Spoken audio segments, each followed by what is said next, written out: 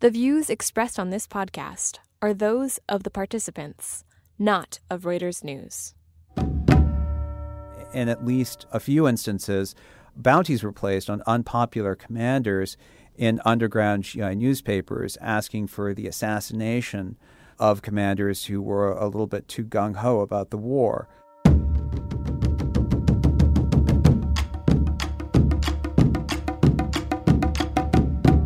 You're listening to Reuters War College, a discussion of the world in conflict, focusing on the stories behind the front lines.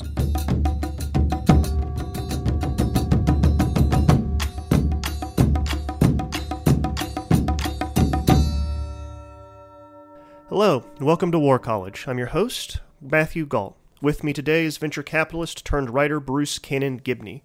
Gibney's first book is the delightfully titled A Generation of Sociopaths, How Baby Boomers Betrayed America. He's here today to tell us about how everything we know about Vietnam War resistance is wrong. Bruce, thank you so much for being here. Thank you for having me.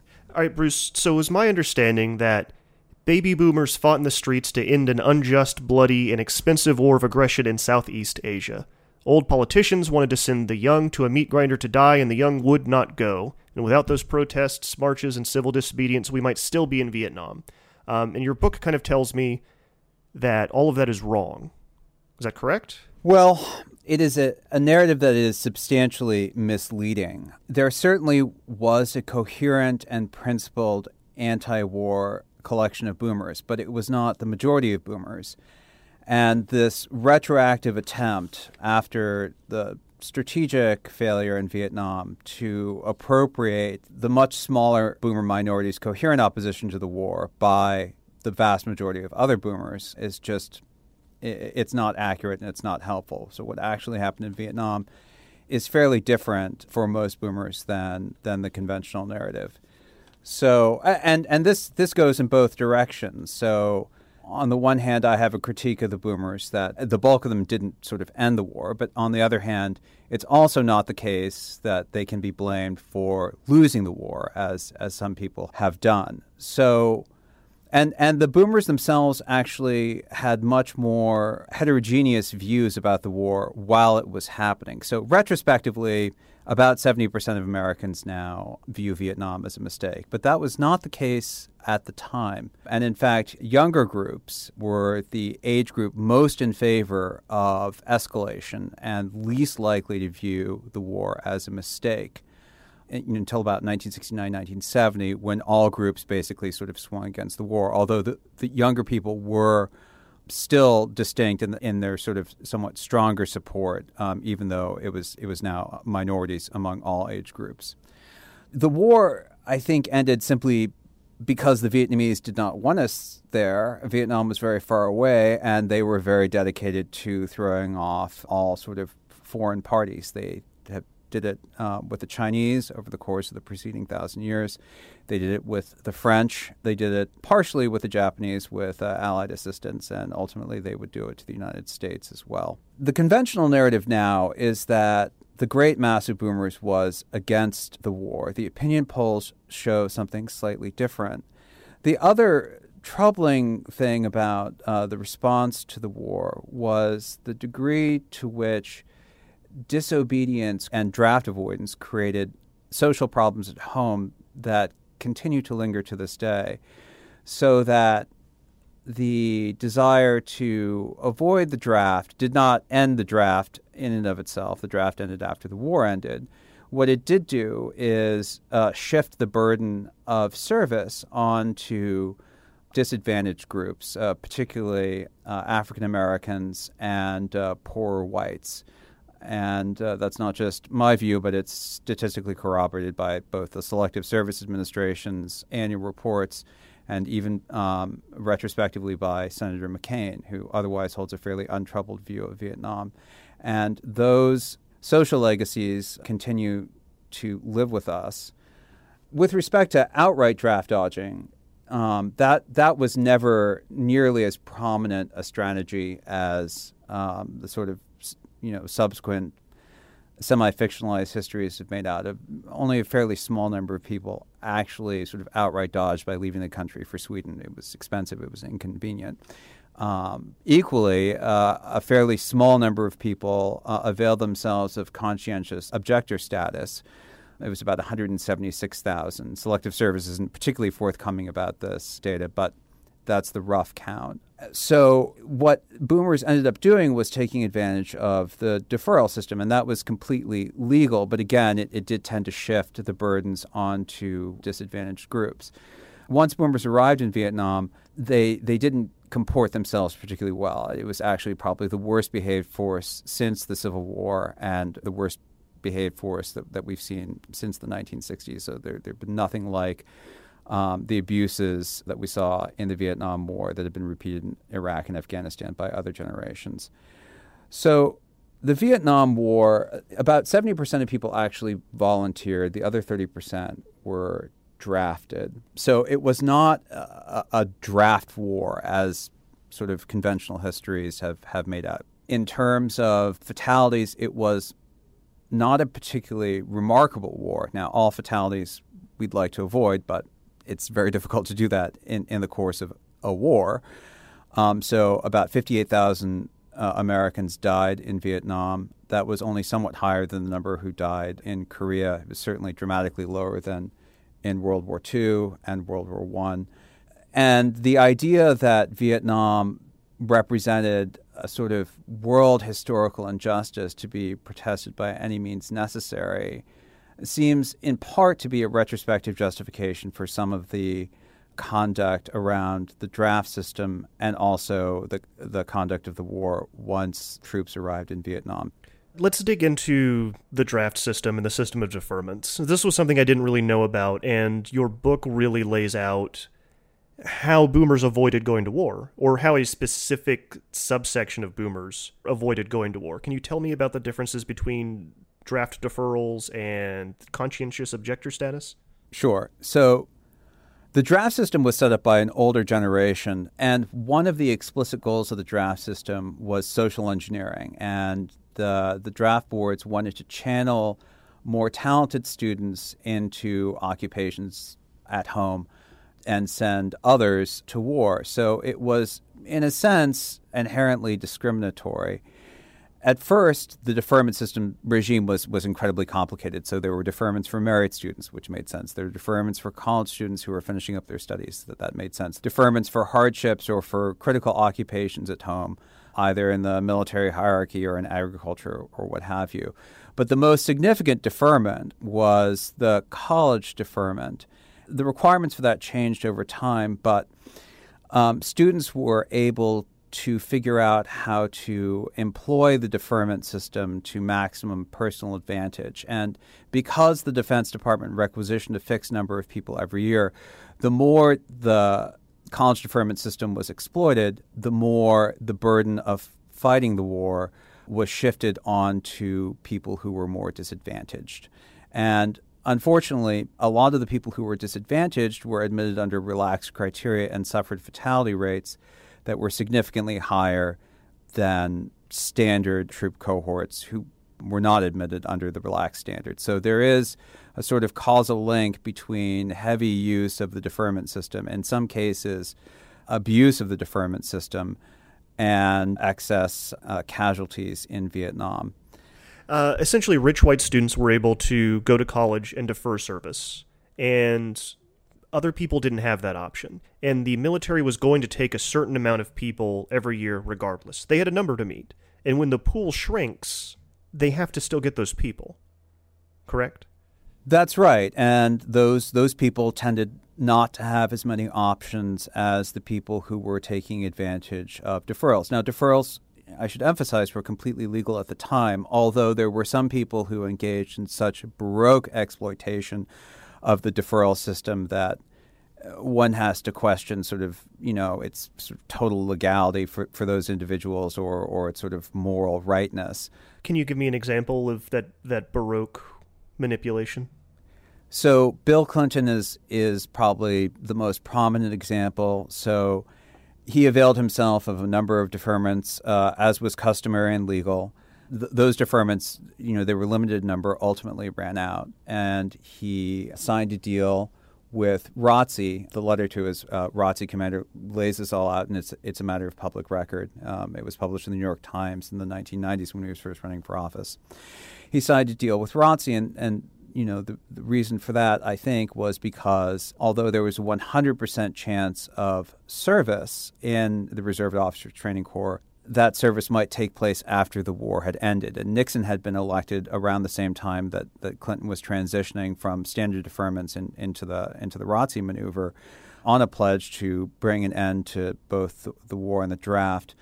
Eventually, Clinton reneged on his commitment to ROTC because a draft lottery was known to be coming and the war was known to be ending. And so rather than face a 100% chance of service with ROTC, the odds were better to go with the draft lottery, and ultimately he got a good draft number. And the net effect of this series of deferments, the sort of odd negotiation, and then reneging with ROTC, and then the draft lottery in combination with the known sort of tailing off of the war allowed Clinton to avoid service. And this seems to be a phenomenon that, while very few boomers pursued such complicated avoidance mechanisms, it does seem to affect a surprisingly large number of boomer politicians. So we've had questions about, George W. Bush and his draft deferments. Dick Cheney got 5 draft deferments for school, less complicated than Clinton's, but still 5 deferments is a lot of deferments. Donald Trump and his bone spurs, that was another set of deferments. So there are a whole series of these boomer politicians who do seem to have, avoided the war by means that, in retrospect, do seem somewhat unusual. How many strings were pulled or how many advantages were employed by people higher up on the socioeconomic ladder to avoid the war. And of course, as you mentioned, the Defense Department just had a number it was going to hit every year. And if wealthy heirs like Trump or George W. Bush or people with a certain talent for legal maneuvering like Bill Clinton were able to pull the deferral levers in very complicated ways, other people further down the ladder didn't have the time or the resources or the education to do that. Another common tactic was to find a friendly psychiatrist or physician who would provide a certification letter testifying to unfitness. And, for people who were higher up on the socioeconomic ladder, that those letters were fairly easy to get. What about conscientious objector status? Right, because as you note in your book, the Pentagon towards the end of the war granted something like 73% of those claims to currently serving soldiers, and over the course of the entire war granted 175,000 or around there, people CO status. So why not go that route instead? That seems like a more honest, way to avoid service. So conscientious objection was a wholly legal and honorable way to avoid serving in the war. So if one had a firm moral conviction that war was wrong, as many boomers on the left professed to, one could simply apply for CO status. There were 2 difficulties. One was real and one was not, and that people argued made CO status less desirable than deferments or other maneuvering. The first was that in order to qualify for CO status, one usually had to do an alternative form of work that was usually low paid and incommodious, although it was in the public interest. And it was another form of public service. And for the most sort of extreme and sociopathic tilting cohorts, that wasn't pleasant because the whole point of pulling all the deferment and avoidance levers was to avoid public service entirely.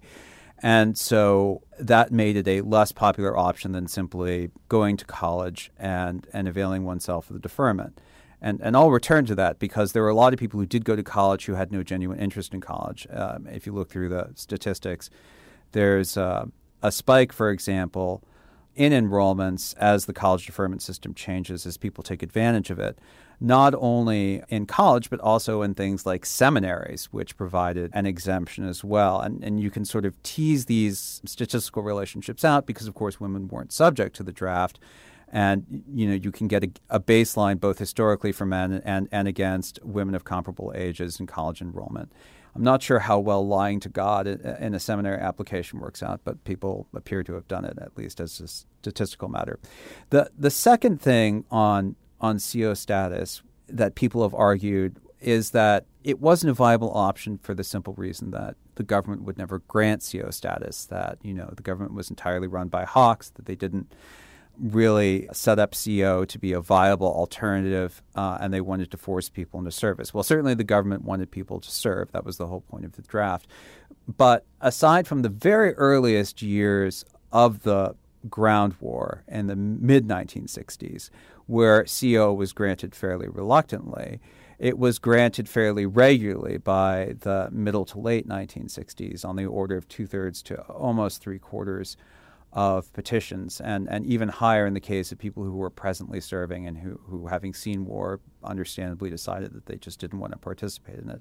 So it was not the case that CO was sort of a fake out on the part of the government. It actually did exist as a viable option, but you did have to find some other way to serve in the public interest, and many people preferred not to do that.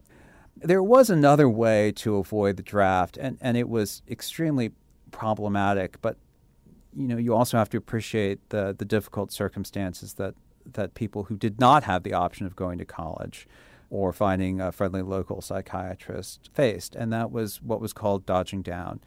And dodging down involved committing a crime. So the Army clearly did not want people who were guilty of moral turpitude, who were likely to commit violence, who would be bad for morale.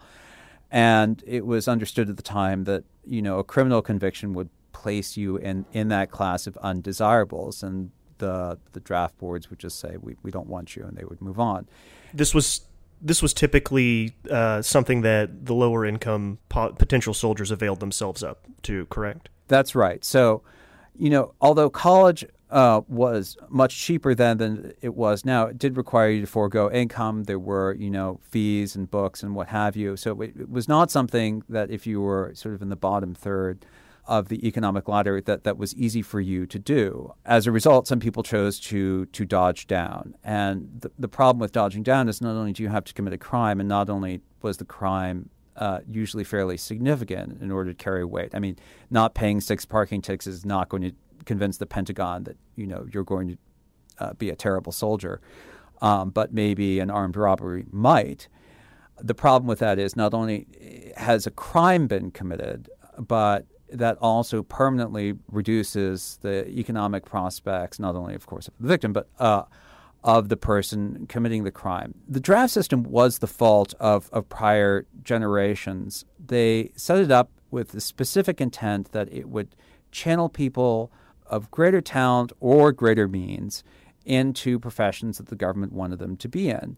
In the end, of course, when these loopholes existed, people ended up exploiting them, and they exploited them very, very heavily. And I obviously was not alive at the time, so I can't place myself in the difficult position of people faced with a draft notice. But there were legal limits to how far the deferral system could be taken, and some people took them well beyond that. The other problem is leveraging the genuine pacifist movement to retroactively justify a lot of gray area draft avoidance. So it's not like the early 1500s where, the saints accumulated this treasury of merit from which, all other people could borrow through the means of indulgences. Leveraging the genuine and heartfelt protests of a small minority of pacifist boomers to sort of sanitize the draft avoidance and the consequences of draft avoidance for everyone else is difficult. I want to jump into that a little bit more, but I need to pause for a break real quick. So you're listening to War College. We are talking to Bruce Cannon Gibney about his new book, A Generation of Sociopaths, How the Baby Boomers Betrayed America. We'll be back in just a minute. Hey, sleepyhead. Why so sleepy? Oh, it's because your mattress is a bag of potatoes and scrap metal. You should try a Nectar mattress.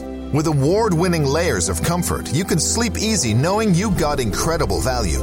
Mattresses start at just $499, and you get hundreds of dollars in accessories thrown in, as well as a 365-night home trial and a forever warranty. Go to nectarsleep.com.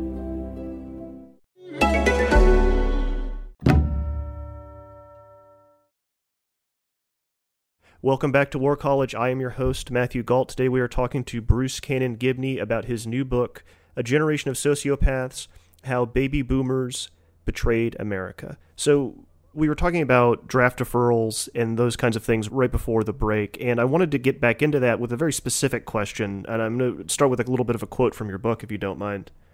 So early on, boomer response to the war tended to track both the intensity of the war and the mechanics of the draft. So my question is, what happened in 1968 that really changed things for the boomers and made them much more, at least in the surface and in retrospect, anti-war than they actually were? Two things happened. One, the system of deferments tightened up over time, and two, the war itself began to deteriorate for the United States. So, and the second one is completely legitimate. You know, people were becoming concerned that the war might not be easy or winnable. William Westmoreland had promised that victory would be a fairly straightforward matter that would be accomplished in 2, 3, at the most 4 years. And as that became less and less likely, people obviously reevaluated their position to what was becoming known as a quagmire. But what also happened was that the deferment system tightened up considerably, and it became harder and harder to get deferment. So even though sort of peak inductions had happened before 68, there weren't the sort of protests that one saw in the late 1960s and in the mid-1960s, even though the number of bodies being, funneled into the armed forces was higher. What happened was that for middle-class boomers, deferments became harder and harder to get, and it became a much chancier thing. Not only were deferments harder to get, but the introduction of a lottery was viewed by many people who would otherwise be able to get easy deferments as a negative. One of the interesting things is the student newspaper at Harvard commissioned a study earlier in the 1960s to see whether students believed that the deferral system, which was known to be discriminatory, it was known by everyone to be discriminatory, that was its explicit intent on the part of the government, whether that should be abolished in favor of a, quote, more equitable lottery. And 70% of Harvard students thought not. They were opposed to a more equitable distribution of the burdens of the war. Right, because that meant many more of them would have to go serve. That's exactly right. So the charitable interpretation is that students at Harvard believe that continuing their studies uninterrupted was a better means of social organization than sort of a random lottery. And the less charitable interpretation is that they wanted someone else to go in their place. And the truth is probably somewhere in the middle. But, again, the real challenge of engaging with Vietnam, even in 2017, is that it spawns so many feelings for a war that was, in many ways, not that remarkable. I mean, it was very similar to the Korean War. We certainly don't wring our hands about the Korean War anymore. And I think that one of the reasons why Vietnam has such a poisonous legacy is because of the angst that people have over how the deferment system was exploited and what consequences that had for people who were less advantaged. Today, the Korean War lives on as MASH, and Vietnam just continues to fester as a boil on the body politic. And there has to be a reason why that is. And it's certainly not because the geostrategic importance of Vietnam. It's certainly not because Vietnam was a failure. The Korean War is at best a half success. Iraq and Afghanistan are certainly not unqualified successes. It wasn't even because of the number of fatalities in Vietnam. 58,000 was only somewhat higher than the number of fatalities in the much shorter Korean War, much less than in World War I, much less than in World War II. Well, let's dig into that a little bit. I want to talk about the troop behavior, which you've touched on very lightly in our conversation. But you kind of lay out in your book that troop behavior in Vietnam by this generation was not good, to put it politely. Right. So Robert Heinl wrote in the Armed Forces Journal that basically this was the worst force the United States had fielded since probably the Civil War. Obviously, the Civil War was socially contentious, and it was going to be problematic regardless. There were a series of behaviors that increased the dangers not only for Americans but also for Vietnamese. So drug use was enormously widespread, as was the abuse of alcohol. It was not infrequent for soldiers to turn up intoxicated and armed for duty. Insubordination was a serious problem in a way that it had not been in Korea and would not be in Afghanistan and Iraq, which obviously featured no boomer combat troops. Sabotage was a frequent occurrence. The Navy recorded hundreds of instances of sabotage, anything from fires being set on ships to the dynamiting of a telephone exchange. There were obviously some war crimes perpetrated along the way. There were combat refusals. If there's one thing that has to work in an armed force, it's the principle of command, that, your superior officer issues a lawful order and that you obey it. And the principle of command deteriorated in Vietnam, so that the 196th Light Infantry Brigade simply sat down on the battlefield, and they were not alone. There were also combat refusals where troops in the field refused to fire at the enemy. They would just fire into the jungle instead. Now, that was some strange thinking because, of course, in a rainy jungle, it's not clear how the enemy is supposed to divine your pacific intentions, but that was the thinking at the time. And I think all of these things, led to excess deaths, led to excess brutality against the Vietnamese, led to higher casualties among American troops. Tell me about officer bounties, because I had not heard this before. Yeah, that was shocking to me. So during the course of the war, not only was there insubordination in the sense that people refused to follow orders, but they actually would order fraggings of their lieutenants and other commanding officers. Fraggings were named after fragmentation grenades, which were the assassin's choice because they were difficult to trace. So there were a shockingly large number of fraggings. And the situation had deteriorated so much that in at least a few instances, bounties were placed on unpopular commanders in underground GI newspapers asking for the assassination of commanders who were a little bit too gung-ho about the war. And of course, we've seen nothing like that since. We didn't see anything like that really in North Korea. World War II was a bit more chaotic, but there are no indications based on extant data that this was a problem at all. So what you see is an armed force that not only refuses to obey orders, but that's actually killing its senior officers, and that's pretty shocking. All right, let's go back to the home front, and I want to talk about what I think is probably one of the most damning pieces of evidence that you present, and that's what happened after the war was over, and how the boomers treated Vietnamese refugees, and you dive into that a little bit for us. Right. So there were three things that happened. First, the United States pulled out of Vietnam, in part because I think Nixon and the generals understood it was a lost cause. Arguably, everyone should have understood that earlier. That meant that our ally collapsed. South Korea collapsed, which it duly did in 1975. The second thing that happened was that because our ally had collapsed, people that we'd fought side by side for and whose safety we had, quasi-guaranteed, right? They were our friends. After the peninsula was reunified, there were enormous reprisals from the communist junta in the north. And we knew that this was going to happen. And there were calls for resettlement of Vietnamese friends in the United States. And some were resettled, notably in the upper Midwest, but there was a substantial pushback against any major resettlement, including by Jerry Brown, who was governor of California then. He's governor of California now, too, but back then he was sort of an icon of the youthful left, and he thought that American jobs should go to Americans first and that Vietnamese would have to be last in line. So even though the Vietnamese had suffered, even though that we knew that they were in physical danger, even though they were, of course, allies, priority was being given to people, to Americans who wanted work, younger Americans who wanted work, people who were at the time boomers. And then the third thing that happened was a comprehensive pardon by Ford and by Carter after the war concluded. So clearly there had been some abuses of the deferment system.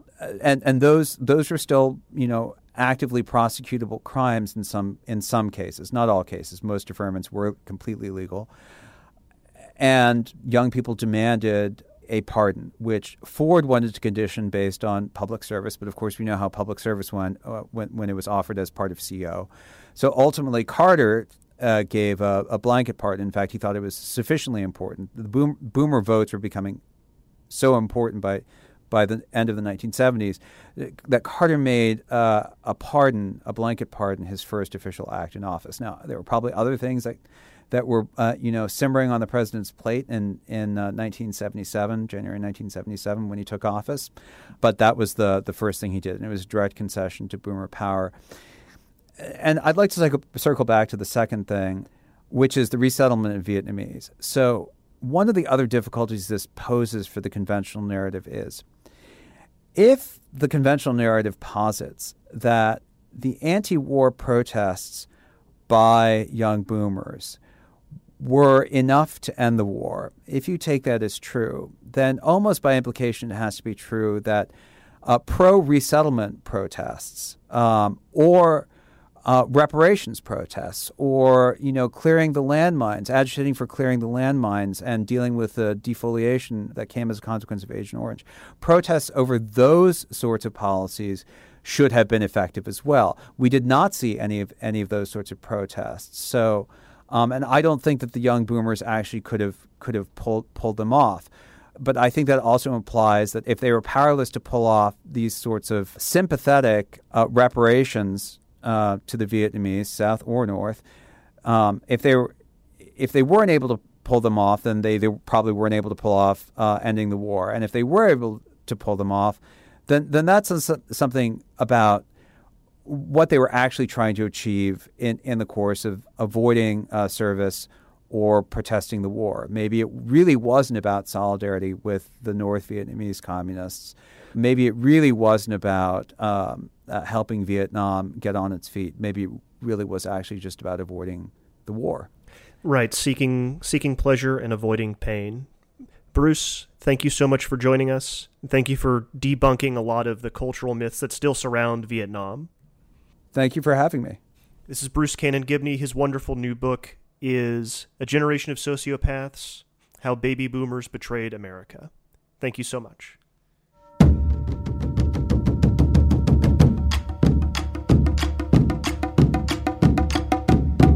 Thank you for listening to this week's show. War College was created by Jason Fields and Craig Heddick. It's hosted by Matthew Galt, who also wrangles our guests. It's produced by me, Bethel Habte. If you'd like to support our show, please leave us a favorable review and rating in iTunes.